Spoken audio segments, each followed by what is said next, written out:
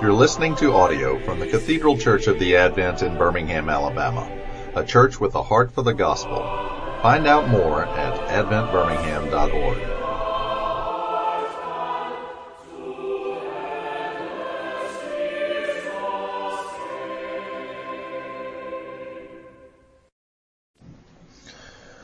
O Almighty God, who alone canst order the unruly wills and affections of sinful men, grant unto thy people that they may love the thing which thou commandest and desire that which thou dost promise, that so among the sundry and manifold changes of the world, our hearts may surely there be fixed, where true joys are to be found, through Jesus Christ our Lord, who liveth and reigneth with thee and the Holy Spirit, one God, now and forever. Amen. Well, our topic today is our redemption and final hope. Last week we majored in the sort of bad news, or you could say the conundrum of humanity in the face of a good God. And so today we've dug the hole. We're going to fill it with the good news today. And Stephen is our teacher today, Stephen Green, who's also one of our shepherds.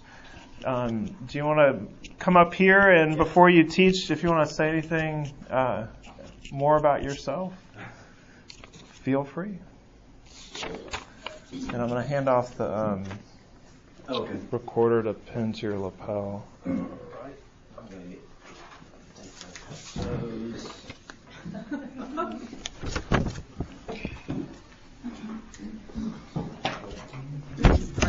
to All right. So just like here. There you go. Radio just over here. Maybe kind of.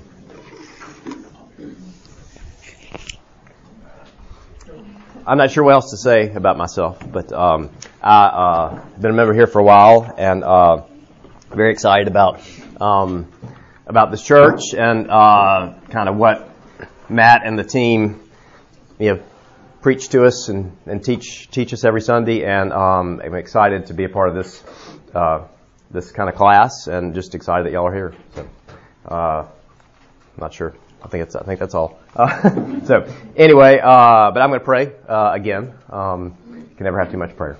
So, Heavenly Father, we thank you for the words we're about to hear from your word, and ask that you will have us hear only what you would have us hear, and have us see only your Son, our Savior, Jesus Christ. In Jesus' name, amen. All right, the title today is Redemption and Our Final Hope. So I thought maybe we would just define redemption first. And what I've got here on your stuff is the definition: deliverance by the payment of a price. So, you can think of that in all sorts of secular terms. I'm a lawyer. I guess that is something else about myself. So, you can redeem land. Back in biblical times, you would redeem, livestock, all that kind of stuff. But so we have something that's trapped, stuck, held hostage, whatever, and redemption is delivering that situation by the payment of a price. So, and the word deliverance has a lot of freight. If you need to be delivered, you really can't deliver yourself. That's just kind of the way that word works. Now, what I've said here, well, I'll get to that in a minute. It has to come from outside. Like Brandon said last week, it's kind of like France in World War II. We're stuck, or someone who needs deliverance is stuck. Something has to come from outside to fix the situation. And so what are we delivered from? Well, again, going back to last week, we are stuck in sin. We are stuck facing death. We are stuck facing all sorts of pressures from outside us. So therefore, we need something from outside us to take those pressures away. So deliverance implies a situation we're stuck in, and that we need help from the outside. Continuing on with Romans, I've listed here some verses from Romans 7 that kind of describe my life. For For I have the desire to do what is right, but not the ability to carry it out. For I do not do the good I want, but the evil I do not want is what I keep on doing. Wretched man that I am. Who will deliver me from this body of death? That kind of hits all the bases. Stuck with no ability to do what I want to do, facing death, and needing someone to come from the outside and deliver me from that whole situation. Paul Zoll, a couple of deans ago, I'm sure he didn't make it up, but I think he even had T-shirts made. I bring nothing to the table. So that's kind of where we are. We're here, and I can't do it. I'm here, and I can't do anything to help myself. This is kind of countercultural. I had 3 daughters who were tweens in the early 2000s. So I've got this quote from the Cheetah Girls, song Cinderella. Don't want to depend on no one else. I'd rather rescue myself. Well, that pushes all my buttons because you know what? The whole concept of rescue is that you can't do it yourself. I mean, I'm sure my kids who are, 10 and 8 were going, why are you so upset that I'm listening to this song? And they, it was no point in explaining it to them, but it just doesn't make sense to me. Cause you can't rescue yourself. Later on, I've got another couple of, as you remember if you were here, the first time, one of the things I like is music, all kinds of music. So, I've got a couple other quotes that at least get to a little more of the diagnosis, even though they don't really capture the fact you can't do yourself. Linkin Park is a favorite of mine. The 2007 song, What I've Done. So let mercy come and wash away what I've done. Well, that's good. I'm forgiving what I've done. Well, how does that work out for you? Sorry about that, but I'm okay. Just because I say I'm okay. It doesn't work that way. And then Kesha, also a favorite of mine. A current song, Choose Redemption. Your happy ending's up to you. Awesome. Let's go out there and be that happy ending. Well, I don't know about you, but I need somebody else to give me a happy ending. So that's kind of, setting the table. Again, more bad news. I'm sorry to carry over the bad news from last week and Brandon, but anyway, so this is deliverance.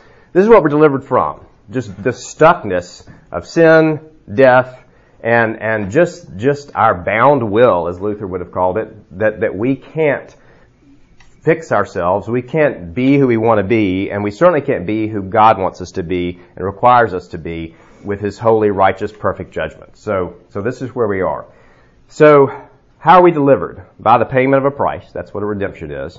So the price, of course, is the cross. Now let's talk about what that does, about why that's the case. Of course, Jesus is God's Son, came, lived a perfect life, died as a perfect sinless person, and the overarching reach of Scripture tells us that death and blood were required to atone for sin, to make it right.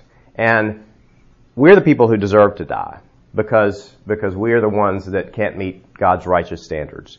But instead, Jesus came, took on a human form, and basically broke the Trinitarian perfect communion that the Father, Son, and the Holy Spirit had, and came down, was crucified, abandoned by the Father. If you read, my God, why hast thou forsaken me?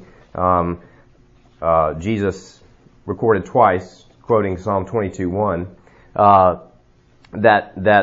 that He did that for us in order to make that sacrifice, make that atonement, make that redemption, pay that price that we couldn't pay for ourselves. And Paul tells us a little later, or a little early in Romans, but God shows His love for us in that while we were still sinners, Christ died for us. So the amazing thing about that is that was all God. We were still sinners. We didn't ask for it. We didn't deserve it. But He set the whole thing up, and He did it while we were yet sinners. So we can't earn our salvation. We don't earn our salvation. The Bible tells us that this redemption is accomplished outside of us. It was accomplished 2,000 years ago. We don't have to do anything else. God doesn't have to do anything else. It's all done. And as I say later, it is finished. John 19:30. Another word from Jesus on the cross. It is finished. And there's if you look if you're facing the full pulpit in the church, there's a picture of the crucifixion of Christ in the stained glass window directly to the right, and it has the "it is finished" in the stained glass. So if you ever need encouragement, it's already done for you. Just look at that. Look at that stained glass window. So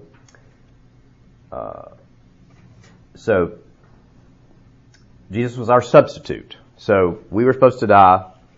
He died in our place. So there's some words there that you'll hear a lot at the Advent: substitute, atonement, of course, redemption, and then all of that happening without our deserving it is the word you'll hear the most at the Advent, which is grace.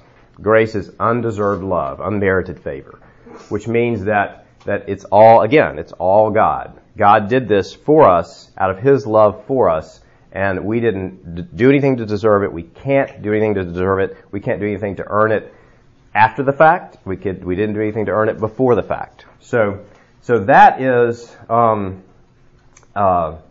that's where we are. And then continuing on in Romans, just so you'll know that Romans has some good stuff in it too. Has some good news. After telling us our situation, we come around again, and one of my favorite verses, Romans 8:1, there is therefore now no condemnation for those who are in Christ Jesus. So it's done, it's finished. The condemnation that we would have had and that we feel because we can't do what we want to do. We can't please God. We can't even please, our families or the people around us. But the condemnation for any and all of that is gone. And there's no condemnation. There's a band I like that's, they're believers. They wouldn't call them Christian, although they have some Christian songs. It's called Reliant K. They have a great song, Be My Escape, which has a line, the beauty of grace is that it makes life not fair. So this is not about what we deserve. We have the amazing gift to believe in what Christ did for us through no merit of our own. So it is a totally amazing, totally free thing that was done for us. So what are we saved to? Now we're delivered from this. The price has been paid. And so what are we looking at? Well, ultimately, of course, we're looking at eternal life in perfect relationship with God.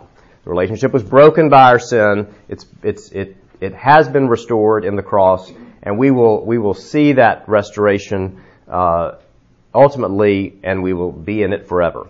One of the great things about a liturgical church and the Anglican heritage is the fact that our prayer book helps us to do things right. We hope it continues to do that. Sometime we hope they don't change it in a way that is not helpful anymore.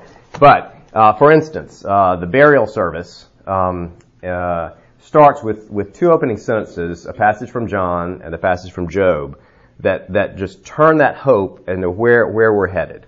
I'm the resurrection and the life, saith the Lord. He that believeth in me, though he were dead, yet shall he live. And whosoever liveth and believeth in me shall never die. And then this next one is amazing. It was a long time before I realized that this was from the Old Testament. You hear these words and you think, oh, well, Paul must have said that. But Job, this is 1,000 years. I don't know exactly, but a long time before Jesus. No one really knows when Job was written. I think a lot of scholars think it was fairly early. But for I know that my Redeemer liveth, and that he shall stand at the latter day upon the earth, and though this body be destroyed, yet shall I see God, whom I shall see for myself, and my eyes shall behold, and not as a stranger. So God, we will be we will be with him, and we will see him, and we will have no choice but to glorify him and worship him. So that's the Book of Common Prayer burial rite. And so what does that mean for us now? We got to go out there, and God's not out there. We have to wait a little while for these things to happen. But this makes all the difference. I took one of my seminary courses was from a guy who does a Bible study. He's a member here named Alan Ross. And he tells a story back when he lived in Pennsylvania, and he was a Steelers fan.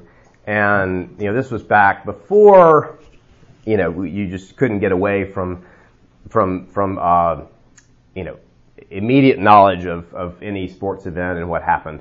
And he would I think it was even before TiVo. So he would set the VCR to tape the Steelers games, and they were on Sundays, and he preached. He would be traveling a lot on Sunday afternoons, so he would watch it. He would watch it later, and he tells the story that one day he was in the car and had the radio on and heard the end of the game, and it turns out that the Steelers won, but they were behind most of the game, and it was a hard game.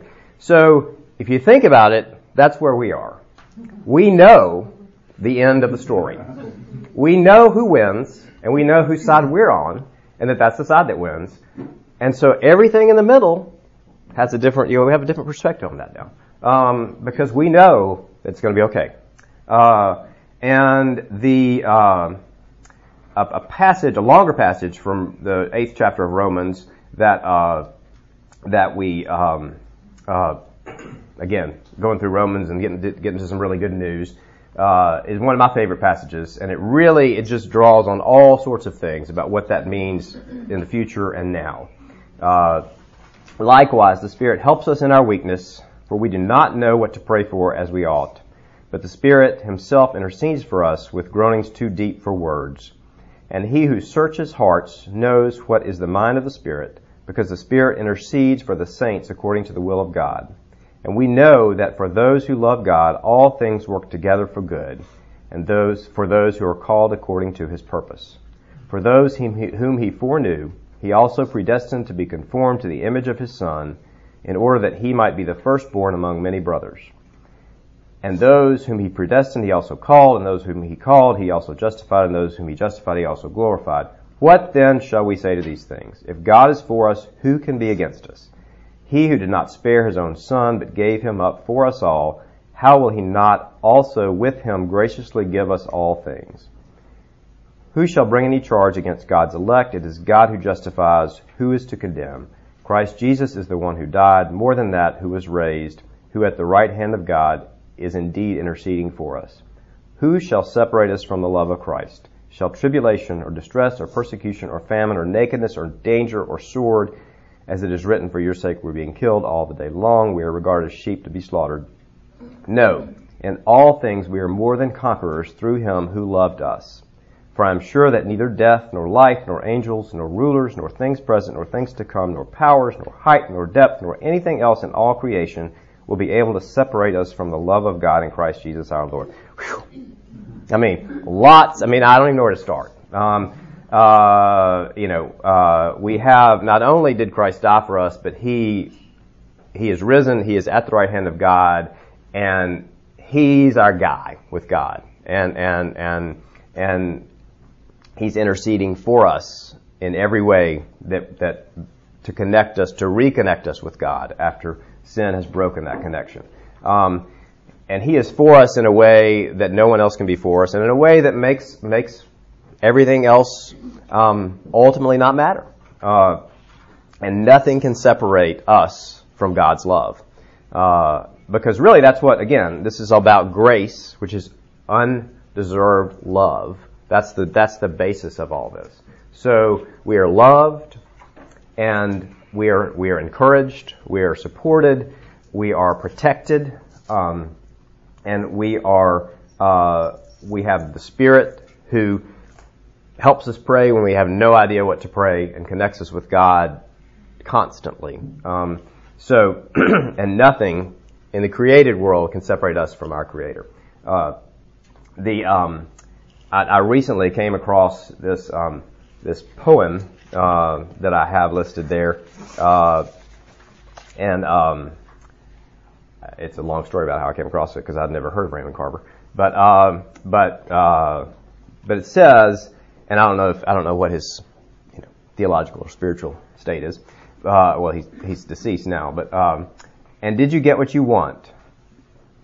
And did you get what you wanted in this life? Even so, despite all the bad things that happened to you, did you get what you want? I did. And what did you want? To call myself beloved, to feel myself beloved on the earth. Well, if that's true for any of us, and it rings true to me, to feel like you were loved. I mean, I want lots of people at my funeral, and we are loved. We are perfectly loved. I mean, how many times is love used in this passage from Romans? God loves us so much that He reconciled us to Him through this complicated and excruciating ordeal of the crucifixion, and we feel that every day of our life. If we want to, if we remember. C.S. Lewis has a quote, which I meant to say a minute ago, from Mere Christianity: "Aim at heaven, you will get earth thrown in. Aim at earth, and you will get neither." So when we realize, back to the end of the story, when we realize what the end of the story is, it makes all the difference now. So our hope, I've seen too many images of heaven that are silly to me, and I have trouble getting them out of my head. The angels and the clouds and it just, I don't want to be there. I want to be here doing cool stuff. But of course, I can't really because of Romans, 7. But it sounds good. But that's not what heaven is. Perfect union with our perfect Creator, and where all of the things that mess us up here are no longer around. So when we realize that that's in front of us, there's a freedom. There's a freedom to give ourselves over not only to the redemption that God gave us, but to the life that God has for us, because in the end we're going back to Him. So when we think about that, we know that while we're here, until we get back to Him, everything that we can do for Him will just make that moment sweeter at the end. Now, we have to remember that every week, and that is one of the final things I wanted to talk about a little bit before we get open it up to get y'all's response. Here at the Advent, God's grace in saving us through the cross is something that you will hear every week. And some people that's jarring to them, but the reason you'll hear it here every week is because it's the basis because of what all we've just been talking about. If you have that, and you know what your hope is, and you know that your hope is entirely something that was taken care of on your behalf, that you don't have to earn now, you didn't have to earn it ever, then although that's countercultural, that's something that if you remember it every week, it makes all the difference. So that's why you're here. That's why you'll hear it so much here every week. And again, the liturgy helps us out with this. If you think about the communion service, and we have at least one, usually 3 communion services, depending on when you come every Sunday. If you think about the communion service, we start with a collect that basically says, I think I put that down here too, haven't I? No, maybe I didn't. Yes. Almighty God, in whom all hearts are open, all desires known, and from whom no secrets are hid. So, this God who loves us, we start out by reminding ourselves that He knows everything about us.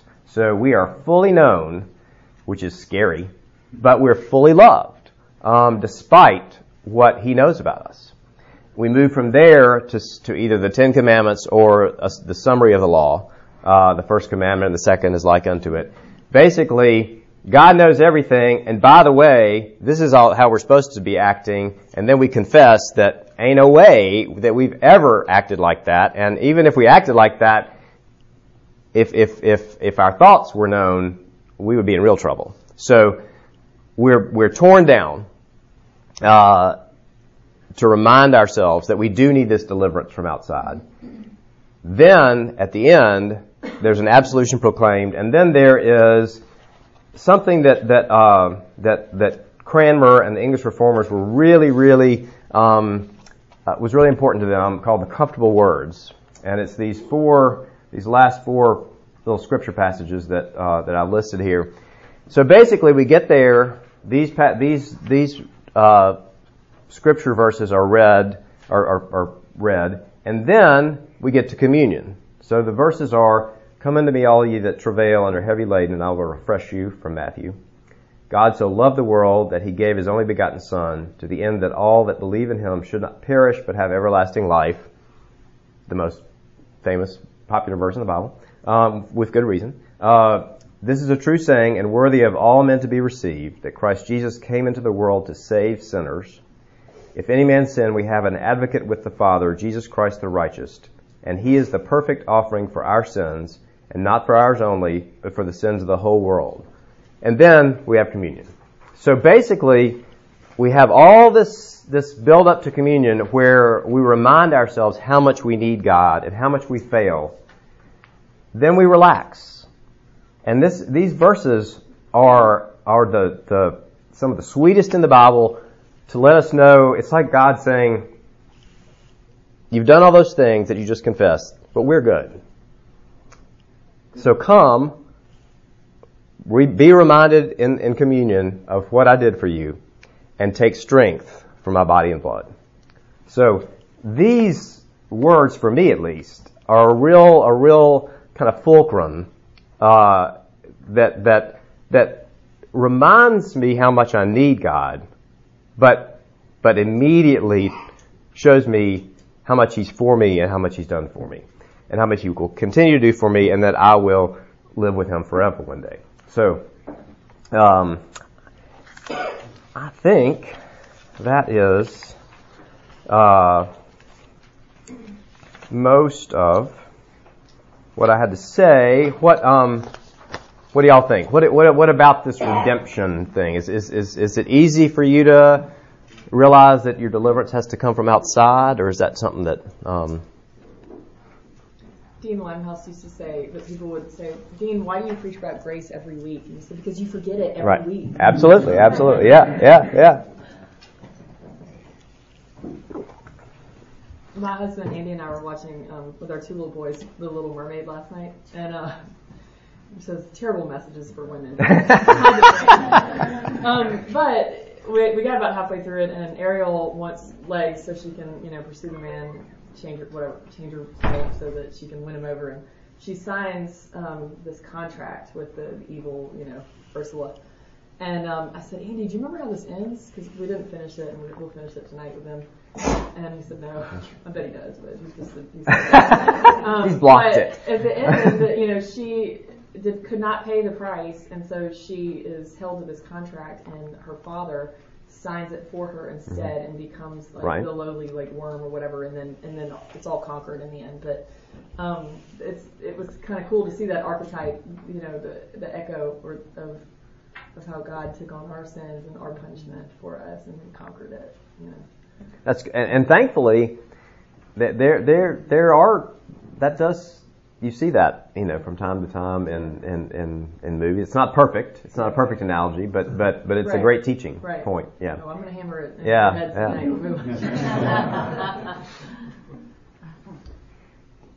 But I like those musical lyrics.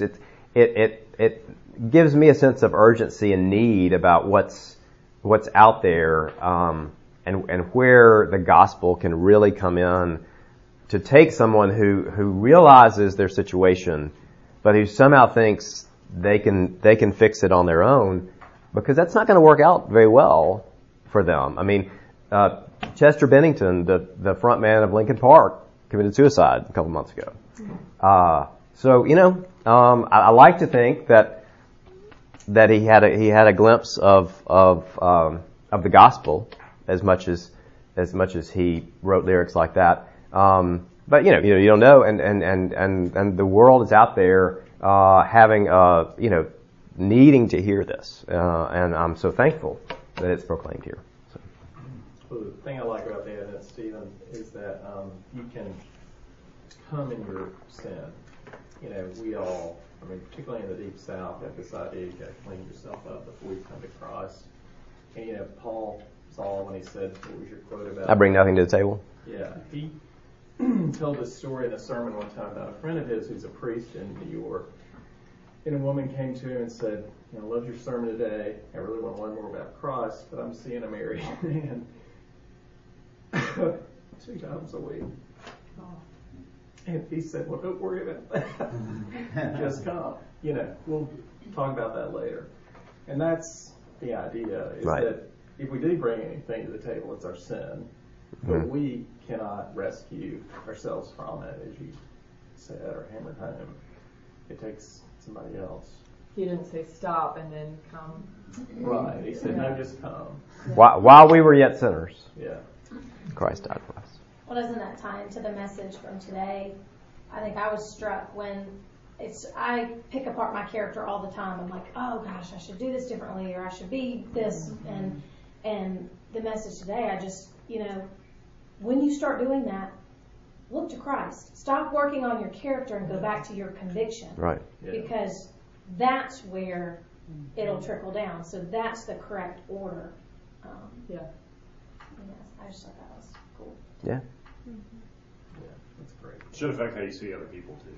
Mm-hmm. Like when you start thinking about how bad they are, how bad you think they are, or what's wrong with them, or for us, our kids sometimes. Recognizing that all of this applies to them just as much as it applies to us. Everybody else, which is that's a humbling thing too. It's a good way to view other folks. Well, it's the flip side of what we talked about sin last week. As maybe as Frank Limehouse said, the human condition is evenly distributed. We all have original sin, but yet Christ's death was powerful to get rid of all that sin. And he died for all those people that you think you're better than, just like he died for me. So. Well, thanks, Stephen. We're out of time. I think that's all the malfunction. But can we thank Stephen? Before you go, what Stephen just told us is the most important thing in the world. I can't think of anything more important.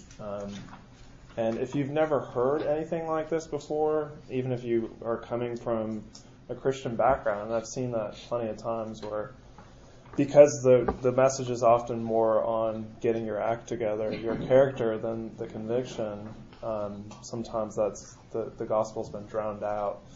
I just want you to know that this message is for you, and I invite you to take hold of it and hold fast to it for the rest of your life. Or contact one of us. I'd love to have coffee with you or something and talk more about it too.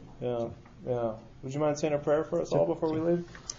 Dear Heavenly Father, what a great word you have given us in your gospel and through your Son.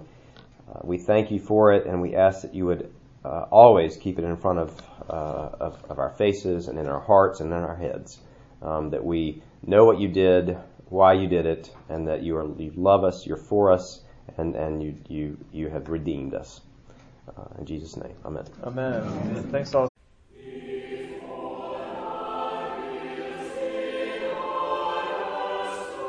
You've been listening to audio from the Cathedral Church of the Advent. If you live in Birmingham or find yourself visiting, we hope you'll join us at one of our Sunday services. Find out more at adventbirmingham.org.